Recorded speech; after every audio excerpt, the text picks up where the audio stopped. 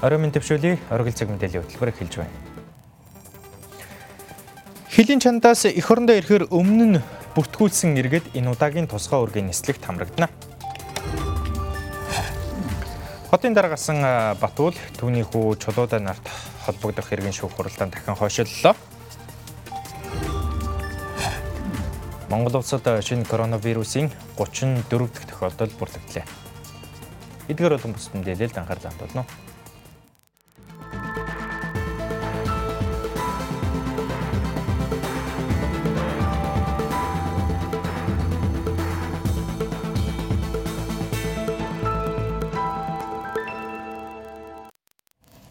Эхний мэдээг танилцуулъя. Манай улс 7 удаа тусгай үүргийн нислэг үйлдэж хилийн чандад байгаа 1500 гаруй иргэнэ эх оронд нь ирүүлээд байгаа. Тухайлбал Бүгдээрэн дахь Хятад улсын Ухаан хот руу 1 удаа, Бүгдээрэн дахь Солонгос улсын Сөүл хот руу 2 удаа, Токио хот руу 2 удаа, Берлин, Москва болон Стамбулын чиглэлд тус бүр 1 удаа нислэг үйлдсэн. Цаарна гадаад харилцааны яамнаас өгсөн мэдээллээр өнөөдрийн байдлаар манай улсын 9412 иргэн 35 улсаас эх орондоо ирэх хүсэлтэд илгээсэн байна. За тодорхойлбол үүнээс Европын улс орнуудаас 2315 иргэн, Азийн орнуудаас 4243 иргэн, Америк нэгдсэн улсаас 1691, Австралиас 1143 иргэн нутаг буцах хүсэлт гаргасан байна. Тэдгээр иргэдийн 1452 нь бага насны хүүхэдтэй бол 854 нь өндөр настан, 376 нь эрүүл мэндийн шалтгаантай, 813 нь санхүүгийн хувьд хүнд нөхцөл байдалд ороод байгаа юм байна. Тэгвэл манай улс 4-р сарын 30-нд Сөүл хот руу, 5-р сарын 2-нд Европын холбооны улсуудад байгаа иргэдээ эх оронд нь ирүүлэхээр Франкфурт хот руу тусгай үүргийн нислэг үйлдэхээр болсон байна. Манай улс хамгийн сүүлд 4-р сарын 3-нд Токио Улаанбаатарын чиглэлд тусгай үүргийн нислэг үйлдснээс хойш хилийн чанад байгаа зарим иргэн замын үед болоод алтан булгийн бомбоор дамжуулан тээврийн хэрэгслээр нэвтэрсэн. Харин Улсын онцгой комиссийн 18 дахь хуралдаан 4-р сарын 20-нд болж хуралдаанаар хилийн чанад байгаа хүндэтгэх шалтгаантай иргэдэд тусгай үүргийн нислэгээр ирүүлэх шийдвэр гаргажээ. Гэхдээ энэ удаад шинээр иргэдийг бүртгэхгүй, харин өмнө нь хүсэлт гаргасан бүртгүүлсэн иргэд холбогдох шаардлагуудыг хангаж байгаа бол 4-р сарын 30-ны Сөүл Улаанбаатар чиглэлийн онгоц болоод 5-р сарын 2-ны Франкфурт Улаанбаатар чиглэлийн онгоцоор ирэх юм байна. Дамжин өнгөрөх нислэгээр хүмүүс ирж магадгүй. 9 хоногийн өмнө зарлж байгаагийн шалтгаан бол 48 цагийн дотор шинжилгээ хийлгэсэн байх энэ шаардлагыг тавина. Хэрвээ 48 цагаас өмнө шинжилгээ хийлгэсэн байх бол бид тэрийг хүчинтэй гэж авч үзэхгүй. Шаардлагаа эртхэн бид нар ард иргэдэд хандуулаад хэллээ. Энэ шаардлагад нийцсэн байх юм бол бид татнаа гэдгийг аль биесээр хэлье. Бусад асуудлаар гомдол гарах юм бол хүлээж авахгүй. Шаардлага бол шаардлага. Дараагийн асуудал транзитээр ирж байгаа хүмүүс дотор 18 наснаас доошх оюутныг бол бид нар татаж авнаа. Гэхдээ шинжилгээнд хамрагдсан байх. Тэрнээс дээш байх юм бол татаж авч амжихгүй нэ гэдгийг хэлье. За татаж авах ажиллагаан дээр Монгол улсын хувьд бол нөөц маш хязгаарлагдмал байгаа. Бид тодорхой хугацааны дараа хүлээж авах байраа бэлтгэжээд ингээд дараагийн нислэгээ хийгдэж байгаа. Энэ удаагийн нислэгүүдээр бас та бүхэнд урьдчилаад хэлэхэд 250-аас 260 орчим зорчигчл ирнэ. За элчин сайдын яамдад шинээр бүртгэл хийхгүй, энэ нислэгт хамрагдах бүртгэл хийхгүй гэдгийг тодтогхон хэлье. Учир нь бид өнөөдрийн байдлаар авсан энэ 9412 иргэнийг Улсын онцгой комиссоос тавьж байгаа шаардлагын дагуу хүндэтгэн үзэх шалтгаанаар нь ангилсан байгаа. За энэ мэдээлэл дээрээ тулгуурлаад Улсын онцгой комиссийн шуурхай штаб дээрээ гадаад харилцааны яам мэдээлэл өгөөд холбогдох ажлын хэсэгт орсон хүмүүстэйгээ хамтдаа суугаад нэрсээ эзлэх юм аа. Үргэлжлүүлэн Улсын онцгой комиссийн шуурхай штабаас цаг үеийн бусад мэдээллийг хүргэсэн. Тэгвэл мэргэжлийн элтийн ерхий газраас харьгаа төв цэвэрлэх байгууламж, мөн халдвар төвчин судлалын үндэсний төвийн урьдчилан цэвэрлэх байгууламж болон тусгаарлах байрнаас нийтдээ 18 төрлийн дээж авч хяналт шалгалт хийжээ. Тодорхойлбол халдвар төвчин судлалын үндэсний төвийн урьдчилан цэвэрлэх байгууламжид 7 хоног тутам шинжилгээ хийхэд нэн илрээгүй байна. Мөн 4-р сарын 17-ноос амралт жуулчны бааз саун фитнесийн үйл ажиллагааг нээсэнтэй холбогдуулан холбогдох журмын дагуу ажиллах шаардлагатай гэдгийг мэргэжлийн элтийн ерхий газраас анхаарууллаа. Үйлчилгээний зарим байгууллагуудын үйл ажиллагаанд мөрдөх эрүүл ахуй халдвар сэргийлэх хяналтын төр журмыг гаргаж өгсөн. За энэ журмынхаа дагуу одоо энэ амралтын үйл ажиллагаа явуулж байгаа болон савн фитнесийн үйл ажиллагаа явуулж байгаа аж ахуйн нэгжүүд маань ажилланаа. Зүгээр энгийн нэг жишээ гэж хэлэхэд амралтын газрууд маань өөрснийхөө ор болон багтаамжаасаа илүү хүн авахгүй. За амралтын газрууд хоол хүнсээр амрагчтай хангахтаа бол урд нь бол та бүхэн мэдж байгаа. Нийтийн зааланд бол нэгдсэн байдлаар хоол хүнсийг бол орон хоол, өдрийн хоол гэдэг ингэж одоо үйл ажиллагаа явуулахгүй. Аль болохоор халдвар хамгааллыг байж хүмүүсийг бол хоол хүнс сэлгэж оруулах, эсвэл өрөөнд нь үйлчлэх ийм шаардлагуудыг бас энэ журам дотор оруулсан. Цар тахалтай холбогдуулан цагдаагийн байгууллагын шуурхай мэдээллийн төвд өнгөрсөн 7 өдрийн хугацаанд иргэдээс 2400 орчим санал хүсэлт иржээ. Санал хүсэлтийн 80 гаруй хувь нь иргэд амны хаалтны хэрэглээгээ багасгасан, хэсэг бүлгээрээ цугларч байгаа тухай мөн ахуйн орчинд ариутгал, халдваргүйтэл хангалтгүй байгаа талаар мэдэгджээ. Төрийн болоод бусад байгууллагууд өөрсдийнхөө суугаа байшин савнд ариутгал хийчихэд гадна орчинд ариутгал хийж хог юмнээ сэвлэгээ хийхгүй байна. Энийг одоо шуурхалж өгөөч гэсэн ийм хүсэлт байна. За 30 хэдэн хувь нь бол одоо дулааны үйлрэл эхэллээ. Ялаа батх нь гарлаа. Гадаад оронд байж байгаа мэдээлэлээр бол энэ ялаа батх нь бол энэ халдварыг тараах өндөр магадaltaй юм байна. Ийм учраас энэ устгал ариутгалын имийг шуурхай зохион байгуулж гэсэн ийм төслүүд байгаа таахан мэдээлж байна. Улсын онцгой комиссийн шуурхай штабаас мэдээлснээр хилийн чандад байгаа иргэдээс 813 хүн санхүүгийн хувьд хүнд нөхцөлд орсон талаараа мэдэгдээд байгаа. Тиймээс засгийн газраас хүнд нөхцөлд байгаа иргэдтэй хариу арга хэмжээ авахар судалж байгаа юм байна.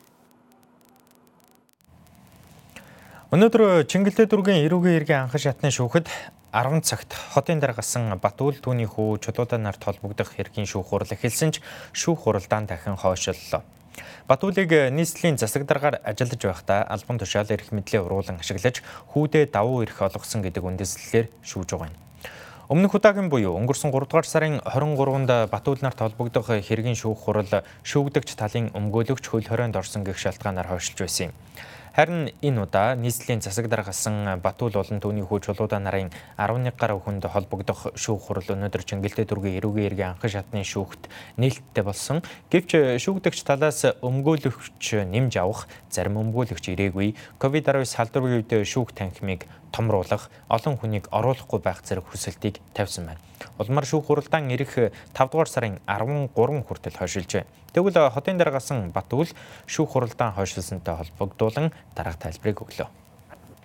Миний зүгээс тавьж байгаа шаардлага, хуулийн шаардлагч дээр шүүх хурлыг бол нээлттэй явуулаа л гэж байна. Хамгийн гол нь нээлттэй явуулах хүсэлт яагаад гараад байгаа гэхээр энэ авилгалтай тэмцэх газар прокурорын зүгээс хэргийг хянан шийдвэрлэх үйл ажиллагааны явцад бол маш их хууль зөрчиж дандаа нэг талыг барьсан үйл ажиллагаа явуулсан. Тэр тусмаа бүр ноцтой нь юу гэхээр зэрэг биднийг болохоор иргэд биднийг болохоор зэрэг хэргийн талаар ямар нэгэн мэдээлэл өгж болохгүй гэдэг. Ингээд хоригдчоод хамлалт авчгаад өөрсдөө болохоор нийгмийн тархийг угаагаад ингээд гэмт хэрэгтэн шиг ойлгуулад ингээ явцсан байхгүй. Тийм учраас бол шүүх хурал бол одоо илт тод явах хэрэгтэй. Яг бол нэгэн одоо прокурор Атагийн зүгээс нийгмийн тархийг угаасан үйл ажиллагаа явсан бол одоо тэр нийгэмд шүүх үнэн зөвийг ойлгуулах, шудраг шүүхийг явуулахын тулд бол илт тод явах хэрэгтэй шүү. Энэ бол одоо миний зүгээс тавьж байгаа их одоо шаардлага. Нээлттэй болох хэрэгтэй. Хуулиараа ч ийм үг басан. Хуулиараа ч ингэж явж байгаа. Сая бас иргэдч нэлээд цөөнгөө оролцож байна, сонирхож байна. Нийслэлийн прокурорын газраас нийслэлийн засаг даргаар ажиллаж байсан Батүл төрийн орон сууцны санхүүжилтийн корпорацийн захирлаар ажиллаж байсан Гантулга Бэрэн групп компанийн захирал мөнхтөр нарыг бүлэглэж эрх мэдэл албан тушаалын байдлаа уруулан ашигласан мөнгө угаасан хэрэгт энэ оны 2 дугаар сарын 13-ны өдөр яллах дүгнэлт үлдэж Чингэлтэй дүүргийн эрүүгийн иргэн анхан шатны шүүхэд шилжүүлсэн байдаг. Монгол улсад COVID-19 салбарын дахин нэг тохиолдол бүртгэгдэж батлагдсан тохиолдлын тоо 34 боллоо. Энэхүү тохиолдол нь энэ сарын 18-ны өдөр Оросын холбооны улсаас алтан булаг бомбоор орж ирсэн манай улсын иргэнээс илэрсэн байна. Тус иргэний тухайд тээврийн жолооч өгөөд хилээр орж ирээд тусгаарлалтад байсан талаар эрүүл мэндийн яамнаас мэдээлсэн юм. Мөн өнөөдөр эрүүл мэндийн яамнаас 11 цагт хийсэн мэдээллээр интернет эмнэлэгт үйлчлүүлсэн 69 настай иргэний шинэ коронавирусын төрөвчлсөн онцлогын хариу эерэг гарсан талаар мэдээлж байсан. Тэгвэл тус иргэний PCR шинжилгээ сөрөг гарсан байна. Өөрөөр хэлбэл тус иргэн COVID-19-ийн халдвар аваагүй байна. Тэс хойш бол бас шинжилгээ хийсэн хүмүүсийн шинжилгээний хариу гарч ирсэн. За үүний дотор бол бас нэг хүний шинжилгээ бол эерэг үе коронавирус илэрлээ. За энэ тохиолдол бол манайхаас тэр гэж ярьдаг одоо бүтээгдэхүүн тээвэрлэх том машин жолооч нар тээврийн жолооч хүнд бол 18-нд Монгол улсад орж ирсэн байгаа. Тэгээд тусгаарлагдсан. Бид нар бол тэрийн жолооч нараа бол алтан булгийн бомбоос эхлээд цагдаагүй бүртэйгээр бол оруулж ирээд тэгээ халдвар төвчин судлалын үндэсний төвөг дуудаж бас тэр хүмүүсийг тухайн үеийнх нь биеийн байдал ямар байна гэдгийг үзлэг хийлгээд тэгээд бас онцгой байдлын ерөнхий газар мэрэгжлийн хяналтын газрынхан бол тусгаарлах арга хэмжээ авч байгаа. Тэгээд энэ хүмүүсийг бол бид нар зочд буудал тусгаарлсан байсан. Нэг нэгээр нь бол хүмүүсийг тусгаарлаж байгаа. За энэ ирсэн тохиолдол маань бас гэр бүлэрээ байсан учраас хоёулаа одоо тусгаарлагдсан. Одоо манай халдвар төвчин судлалын үндэсний төв бол одоо энэ хүмүүсийг зөвөрлөж өөрийнхөө одоо юундаа явж тусгаарлагдсан байна. Энэ оны 1-р сарын 9-ний өдрөөс хойш манай улс нийтээ 5100 гаруй иргэнийг тусгаарлан ажиглалтад авсан. Тэгвэл өнөөдрийн байдлаар тусгаарлан ажиглах байранд нийт 1200 гаруй иргэн байна. Тэдгээр иргэдтэй хамт 200 гаруй эмч эмнэлгийн ажилчид тусгаарлагдан эмнэлгийн тусламж үйлчилгээг үзүүлэн ажиллаж байна. Монгол улс дотооддоо хүнсний гол нэрийн төрлийн зарим ногоог бүрэн, харин зарим ногооны үрийг тодорхой хувийг импортоор хангаж байгаа. Гэхдээ дотоодын хэрэгцээг өөрсдөө бүрэн хангаж чадахгүй байгаа бол импортоор орлуулж үр тариа тижээлийн тармил төмс хүнсний ногооны үрийн гайлын албан татварын хувь хэмжээг тэг байх. Харин дотоодын хэрэгцээг бүрэн хангаж байгаа тохиолдолд тухайн импортын хүнсний ногооны татварыг нэмэгдүүлэх тогтоолын төслийг улсын хурлын нэр бүхий гишүүд өргөн барьжээ. Тэгвэл өнөөдөр төсвийн байнгын хорооны хуралдаанаар анхны хэлэлцүүлгийг хийж дэмжигдлээ. Манай улс 2019 онд улсын хэмжээнд хүнсний ногоо 8.3 мянган га талбай тариалж 94.6 мянган тонн ургац хураан авчээ. Ингэснээр улсын нийт хэрэгцээний 40 орчим хувийг дотоодоос хангасан байна. Тэгвэл хүнсний ногооны гол нэр төрлийн ногооны үрээс шарлуун, шарманжин, хүрэн манжингийн үрийн ихэнх хувийг, байцааны үрийн 40%, сонгоны үрийн 5%, саримсны үрийн 30%, харин ил талбайн үргэс тэмэх улаан лойлын 40%-ийг дотооддоо үйлдвэрлэсэн байна. Мөн бага тархацтай ногоонуудын үрийг импортоор хангаж байна. Хэдийгээр хүнсний ногооны үрийн хэрэгцээний тодорхой хувийг дотоодын үйлдвэрлэлээр хангаж байгаа ч бусад улсаас чанартай үрийг импортлох зайлшгүй шаардлагатай гэсэн тооцооллыг гаргажээ. Тиймээс дотоодод шаардлагатай байгаа хүнсний үрийн импортын гайлын дотрыг тэглэх, мөн өөрсдөө бүрэн үйлдвэрлэж байгаа ногооны импортын гайлын дотрыг нэмэгдүүлэх нь зүйтэй гэж импортын барааны гайлын албан татварын хувь хэмжээ батлах тухай тогтоолын хавсралтад өөрчлөлт оруулах тухай улсын хурлын тогтоол өргөн барьсан гишүүд үзэж төсвийн байнгын хорооны хуралдаанаар анхны хэлэлцүүлгийг хийлээ. Ялангуяа тарамсын хувьд бол манай Ховд аймгийнхан ахиу тарьдаг. Тархитай яг газрын баялаг гэдэг утгаараа янз бүрийн бордоо хэрэглэхгүй тарьдаг ийм л зүйлтэй. Каптаас маш их хэмжээний таравс орж ирдэг. Энэ бол пестицидийн үлдэгдэл хэр байдгийг, хэр бордоо хэрэглэсэн гэдгийг бол нэлээд сайн шалгах шаардлагатай байдаг. Тэр лаборатори нь бас тэрийн болгон манад бол байдаггүй. Тийм учраас Монгол орны хөрсөнд энэ таравсыг тариалах билээхэн арга туршлага нь манай аймагт байгаамаа. Ялангуяа Сэлэнг Өмнөгов аймгийнхан бол таравс нэлээд сайн тариалж байгаа учраас энэ дотоод зах зээлийн хамгаалыг гэж энэ саналыг бол гаргаж байгаамаа. Тэгээ гишүүн саналыг дэмжиж өгөхийг хүсэж байна. Импортоор оруулж байгаа саримс, улаан лоол, өргөс тэмх гэсэн нэр төрөл бүхий бараанд 30 хүртэл хувиар гайлын албан татвар тогтоохоор төслийн 1-р заалтад тусгагдсан барааны нэр төрөл нь одоо хүчин төгөлдөр үйлчилж байгаа импортын барааны гайлын албан татварын хувь хэмжээ батлах тухай Монгол Улсын их хурлын 1999 оны 27 дугаар тогтоолын хавсралтын 7 дугаар бүлэгт тусгагдаагүй байх тул төсөл доор дурдсан агуулгатаа 1-р заалт нэмэх. Үүнтэй уялдуулан төслийн 1-р заалтын хаалтанд сармис улаан лооль өргөсдгөмб гэснийг хасах. 1. Импортын барааны гайлын албан татварын хувь хэмжээ бодлох тухай Монгол Улсын их хурлын 1999 оны 6-р сарын 3-ны өдрийн 27-р тогтоолын хавсарлын 7-р бүлэгт сармис 30 хүртэл, улаан лооль 30 хүртэл, өргөсдгөмб 30 хүртэл гэсэн барааны нэр төрөл нэмсэхгүй. Санал гаргасан Улсын их хурлын гишүүн Болор Чулуун Батнасан. Санал дураалт явуулъя. Импортын тарифын зохицуулалт хийснээр хүнсний ногоо үйлдвэрлэгчдийн үйл ажиллагаанд тодорхой хэмжээнд дэмжлэг болж, хүнсний ногоо үйлдвэрлэлийн дотоодын зах зээлийг хамгаалахад эерэг үр дагавартай гэж тогтоолын төсөл өргөн барьсан гишүүдэд үзэж байна. Улмаар төсвийн байнгын хорооны хуралдаанаар улсын их хурлын тогтоолын төслийн анхны хэлэлцүүлгийг хийж дэмжигдсэн учраас чуулганы нэгдсэн хуралдаанд танилцуулахар болсон байна. Дараагийн мэдээ. Гэрч хохирогчийг хамгаалах асуудлыг 2013 онд хуульчилж, гэрч хохирогчийг хамгаалах тухай хуулийг 2014 оны 1-р сарын 1-ээс хэрэгжүүлж эхэлсэн. Улмаар давхрын албанаас 2014-өөс 15 онд 396 гэрч хохирогчийг хамгаалсан байна. Харин цагдаагийн байгууллагад гэрч хохирогчийг хамгаалах асуудлыг шилжүүлснээс хойш буюу 2016 оны 8-р сараас 2019 оны жилийн эцэс хүртэлх хугацаанд 277 иргэнийг хамгаалтад авчээ. Тодорхойлбол тэдгээр иргэдийн 59 нь насан туршаагүй хүүхдүүд байсан байна. Тиймээс насан туршаагүй гэрч хохирогчийг хамгаалах стандартыг шинээр бий болгох асуудлыг хуульд нэмэлт өөрчлөлт хэлбэрээр оруулахаар хуулийн төсөл боловсруулсан байна. Мөн хуулийн төсөлд гэрч хохирогчийг хамгаалахад дэмжлэг үзүүлэх орон тооны бус зөвлөлийг бий болгох, сэтгэл зүйн хамгаалтын арга хэмжээг хэрэгжүүлэх, шийдвэр гаргах эрх бүхий хүнийг тодорхой болгох, гэрч хохирогчийн мэдээллийн нууцлалыг хамгаалах, мөн хамгаалтын арга хэмжээг хэрэгжүүлэхэд шаардлагадах төсвийг тодорхой болгох зохицуултыг тусгасан байна. Түүнчлэн гэрч хохирогчийг хамгаалах тусламж үйлчилгээ нийгмийн тусламжийг төрөөс санхүүжүүлнэ гэж заасан.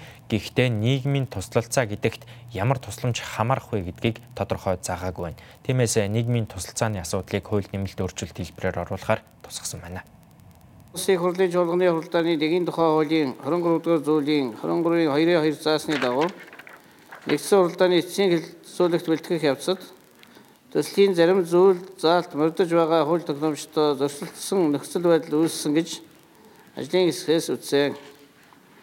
Өөрөөр хэлбэл Монгол Улсын их хурлаас 2019 оны 11-р сарын 13-ны өдөр засгийн газрын тусгай сангийн тухай хуулийн шинжилсэн найруулгыг батлахдаа гэрч хохирогчийг хамгаалах тухай хуулийн дараа нэг цэцэн юм байна. 26-р зүйлд өөрчлөлт оруулах байсан гэдгийг орхигдуулсан байх тул хууль орнуудын зөрчлийг арилгах саналыг гаргаж байна. Гэрч хохирогчийг хамгаалах тухай хуульд нэмэлт өөрчлөлт оруулах тухай хуулийн төсөл болон холбогдох бусад хуульд нэмэлт өөрчлөлт оруулах тухай хуулийн төслүүдийн эцсийн хөрвөрийн төсөл, эцсийн хэлэлцүүлэгт бэлтгэсэн тухай танилцуулга, зарчмын зөрүүтэй саналын томьёолыг бэлтгэн та бүхэнд хүргэлсэн болно. Төслийг эцсийн хэлэлцүүлэгт бэлтгэсэн танилцуулгатай холбогдуулан асуулт асуух гишүүн байна уу? Алга байна. Ажлын хэсгээс гаргасан зарчмын зөрүүтэй саналуудаар санал хураая. Гэрч хохирогчийг хамгаалах тухай хуульд нэмэлт өөрчлөлт оруулах тухай хуулийн төслийн талаарх ажлын хэсгээс гаргасан зарчмын зөрүүтэй саналын томьёолол Монгол Улсын их хурлын чуулганы хуралдааны дэгийн тухай хуулийн 23-2 заасны дагуу санал хураалгах санал. 1. Төслийн 4-р зүйлийн төрийн гэж гисний дараа 26-р зүйлийн 26-гийн 1-р хэсгийн 23-ийн иштрих 3-р гиснийг 10-р гэж нэмэх. 21-ийн иштрих 3-р гиснийг 10-р гэж нэмэх. Санал хураалт. Гэрч хохирогчийг хамгаалах тухай хуульд нэмэлт өөрчлөлт оруулах тухай хуулийн төслийг хууль зүйн байнгын хороогоор хэлэлцэж гишүүдийн 60% нь дэмжсэн учраас санал дүгнэлтийг Улсын их хурлын чуулганы хуралдаанд танилцуулахаар боллоо. Өнөөдөр боловсрол соёл шинжилгээ ухаан спортын сайд Баатар бэлэг цаг үеийн асуудлаар мэдээлэл хийлээ. COVID-19 цар тахлын үед дэлхийн 192 улсад цэцэрлэг сургуулийн үйл ажиллагааг бүрэн хааж 1.7 тэрбум хүүхэд буюу дэлхийн хэмжээнд нийт суралцагчдын 91.3% нь 20 цээрийн дэглэмд байна. Үүнтэй холбогдуулан ЮНЕСКОгийн гишүүн орнууд энэ сарын 17-нд 14 улсын 130 шахам зайны сургалтын платформоос туршлага солилцжээ. Манай улсын хувьд цахим зайны сургалтыг харьцангуй өндөр түвшинд зохион байгуулж байгаа гэж үнэлэгдсэн байна. Дэлхийн хэмжээнд өндөр хөгжилтэй улс орнуудын зайны сургалтын хамрах хүрээ 90%, ядуу буруу орнуудад 25% байгааг ЮНЕСКО-гоос онцолжээ. Манай улсыг харин онлайн сургалтыг бүрэн хэмжээнд зохион байгуулах боломжтой гэж тодорхойлсон байна. Үүнтэй холбогдуулан салбарын сайд эцэг эхчүүдийг идэвх оролцоогоо нэмэгдүүлэхийг хүсэж байгаагаа илэрхийллээ. Мөн боловсролын салбарт авч хэрэгжүүлэх арга хэмжээний талаар засгийн газрын нэг тогтоол сайдын 2 тушаалыг танилцуулсан юм. Тодорхойлбол эх 9-р сарын 1-ний өдрийг хүртэл хичээл сургалтын үйл ажиллагааг төр зогсоох. Ирэх 6-р сарын 1 хүртэл тэл хичээл зайны сургалтыг одоо зохион байгуулж байгаа хэлбэрээр үргэлжлүүлэх шийдвэрийг засгийн газраас гаргасан байдаг. Мөн энэ жил 12 дугаар анги төгсөгчдөд дэмжлэг үзүүлэх, ихтэйд сургуульд элсэгчдийн монгол хэл бичгийн шалгалтыг авахгүй байх зэрэг шийдвэрүүдийг гаргаад байгаа. Түүнчлэн 2020-оос 2021 оны хичээлийн жилд 80 мянган хүүхэд 1-р ангид элсэгтэй холбогдуулан эцэг эхчүүдэд зориулсан гарын авалгыг үн төлбөргүй тараахаар болсон байна. Эцэг эхчүүд бол одоо ингээд ёстой нөгөө ууддаг юм уу яадгийн гэдэг шиг сүүлийн үед ингээд нөгөө телегичээлүүдийг нөгөө шүүмжлэх хандлагууд ингээд гарч ирж байна. Тэгвэл нийтдээ биш. Албаар зарим нь одоо баг одоо сургуулийн хүүхдтэй юм уу үгүй юм уу ингээд нэг сошиалоор ингээд худлаа сэвдэг, телегичээлийг шүүмжилж ингэж харлуулах гэж үздэг. Ийм нөхдүүдэд бол анхааруулад хэлэхэд энэ бол маш олон мянган хүүхдүүдийн эрх ашгийг одоо засгийн газраас хамгаалж энэ ковидын үеийн сургалтыг хэвийн явуулах гэж Монголын тэргүүлэх зэргийн багш нар батлагдсан хөтөлбөрийн дагуу өндөр түвшинд зохион байгуулж байгаа энэ арга хэмжээ. Тийм болохоор энэ дээр бол одоо эцэг эхчүүд маань харин хүүхдүүдэд хичээл сургалтын үйл ажиллагааг явуулж гин үгүй юу гэдэгтээ хяналт тавих, хүүхдүүд маань энэ хичээлийг бас одоо тасалдалгүй сурч ингэж 6 сарын 1 хүртэл ингэ суралцах үйл ажиллагаагаа хэвийн үргэлжлүүлэх ёстой. Эцсийн эцэд энэ телегичээлдээ хамрагдаж чадахгүй байвал хүүхдүүд өөрснөө хохирноо. Энийг шүүмжлээ суугаад байвал хүүхдүүд хохирноо. Тийм болохоор энэ дээр бол эцэг эхчүүд хүүхдийн өөрсдийнх нь одоо санаачлага хичээл чармаалт чухал шүү гэдгийг бас энд хариуцлагатайгаар бас хэлье. Энэхүү салбарын сайд энэ 100 хичээл сургалттай холбоотой ямар нэгэн арга хэмжээ болохгүй. Энэ оныг дуустал багш сурагчдын дунд уралдаан тэмцээн олимпиадыг бүрэн цуцолж байгаа зэрэг цар тахлын үед авч хэрэгжүүлж байгаа арга хэмжээнүүдийн талаар мэдээлэл өгсөн юм.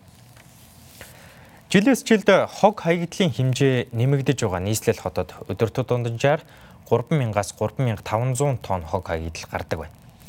Тус хог хаягдлыг Харьяа дүүргийн хариуцсан газраас сард 1 удаа ачдаг. Тиймээс ачуулж байгаа хогоо битүүмжилж боох, ангилан ялгах шаардлагатайг онцолж байгаа. Мөн иргэд зөвшөөрөгдөөгүй цагт хог хаяж үүсмэл хогийн цэг бий болгосоор байгаа юм. Өвлийн улирал гэр хорооллын ахуйн хог хаягдлын дийлэнхийг үнс эзэлдэг бол хаврын улирал иргэд айл өрхөд хашаа хороогоо цэвэрлэж, өнжмөл өвсөө хадаж янзалдаг учраас шарилчны хог хаягдал их гардаг байна. Мөн хавар барилгажилт эхэлдэг учраас барилгын хог хаягдал гарч эхэлдэг байна. Харин хог ачилттай холбоотой гэр хорооллын гудамж талбайд үүсмэл хог хаягдал тогтмол гардаг нь тулгамдсан асуудал гэдгийг холбогдох мэргэжилтэн хэлж байна. За хог ачилтын давтчмын үед гэхээр гэр хороолдол сард 1 удаа, орон сууцны хороолт бол ерөөдөө 1-ээс 2 удаа болон дуудлагаар ингэж явдаг байж байгаа. За ерөөдөө үүсмэл цэгүүдийн хувьд гэхэд бол айл өрхөд бол хог ачилтаас хоцорсон тохиолдолд бас ил задгаа хаях. За мөн явуулын хүмүүс барилгын болоод одоо нэхий шир ийм хогуудыг бол явуулын хүмүүс бол маш ихээр одоо бас хаях юм тохиолдол гарч байгаа.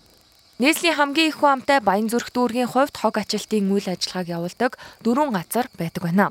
Эдгээрийн нэг нь Баянзүрх дүүргийн нийтлэг үйлчилгээний газар 4 орон нутгийн өмчөд аж ахуйн тооцоот үйлдвэрийн газар юм. Тус газрын зүгээс иргэд айл өрхүүд хог ачилтанд хариуцлагатай хандаж тогтсон цагтаа хогоо ачуулах, хашаанаасаа хогоо гаргаж хаяхгүй байх, үүсмэл хог хаягдлыг үүсгэхгүй байх нь чухал гэдгийг онцолж байна. Тэгээд цаг тухайн үед нь одоо явахлаар хоцорсон айлууд маш их үлдэнэ. Тэгээд тэднээс нь гаргаж хаян зарим нь ингээ портроор зүүн гиз суглаа юу гэдэг барилгын хог ингээд үүсмэл тэр нь бүр үүсмэл хог болоод тэгээ авчаад хахад дахиад ингээд нөгөө үүссэн хогон дээрээ дахиад гарах зөндөө нөхцөл бай. Тэр болгоныг бас дахин авах хэцүү. Иргэд чи одоо тэгээд уул нэг ухамсартай л баймаар одоо тэгээд улмал гаргаад тавиад байгаа. Тэгээд хоцорсон айлууд л их байд юм дөө. Тэгээд цаг тухайн үед ачуулаагүй айлууд их байна. Хог хаягдлыг ил задгай хайснаас болж их хэмжээний талбайг цэвэрлэхэд төсөвлөгдөөгүй их зардлыг гаргаж байгааг байгаль орчны төлөв байдлын тайланд дурдсан байдаг. Тодорхойлбол 2018 оны байдлаар зориулалтын бус 639 цэгт хуримтлагдсан 151 мянган тонн хог хаягдлыг зөөж тээвэрлэн 22 мянга гаруй га талбайг цэвэрлсэн байна. Өргөжлүүлэн зарим үйл явдлын мэдээллийг товчхон хүргэе. Хавдар судлалын үндэсний төвийн баруун хойд хэсгийн гарцыг чөлөөлөх ажил өнөөдөр явагдлаа. Тодорхойлж хэлбэл баруун болон хойд тус эмнэлгээр үйлчлүүлж байгаа иргэд яаралтай тусламж үйлчилгээ авахад ганцхан орц гарцтай улмаас хүндрэлтэй байсан байна. Тодорхойлбол энэ сарын 8-ны өдөр нийслэлийн засаг дарга бөгөөд Улаанбаатар хотын захирагч Амар сайхан Хавдар судлалын үндэсний төвд яаралтай эмнэлгийн тусламжийн тээврийн хэрэгсэл нэвтрэхэд хүндрэлтэй байгаа учраас орц гарцыг нэмэгдүүлэхийг мөн тус төвийн зүүн хэсэгт зөвшөөрлгүй барилга барьсан аж ахуйн нэгжийг 72 цагийн дотор газраа чөлөөлж орц гарц нээхийг үүрэг болгоод байсан юм а.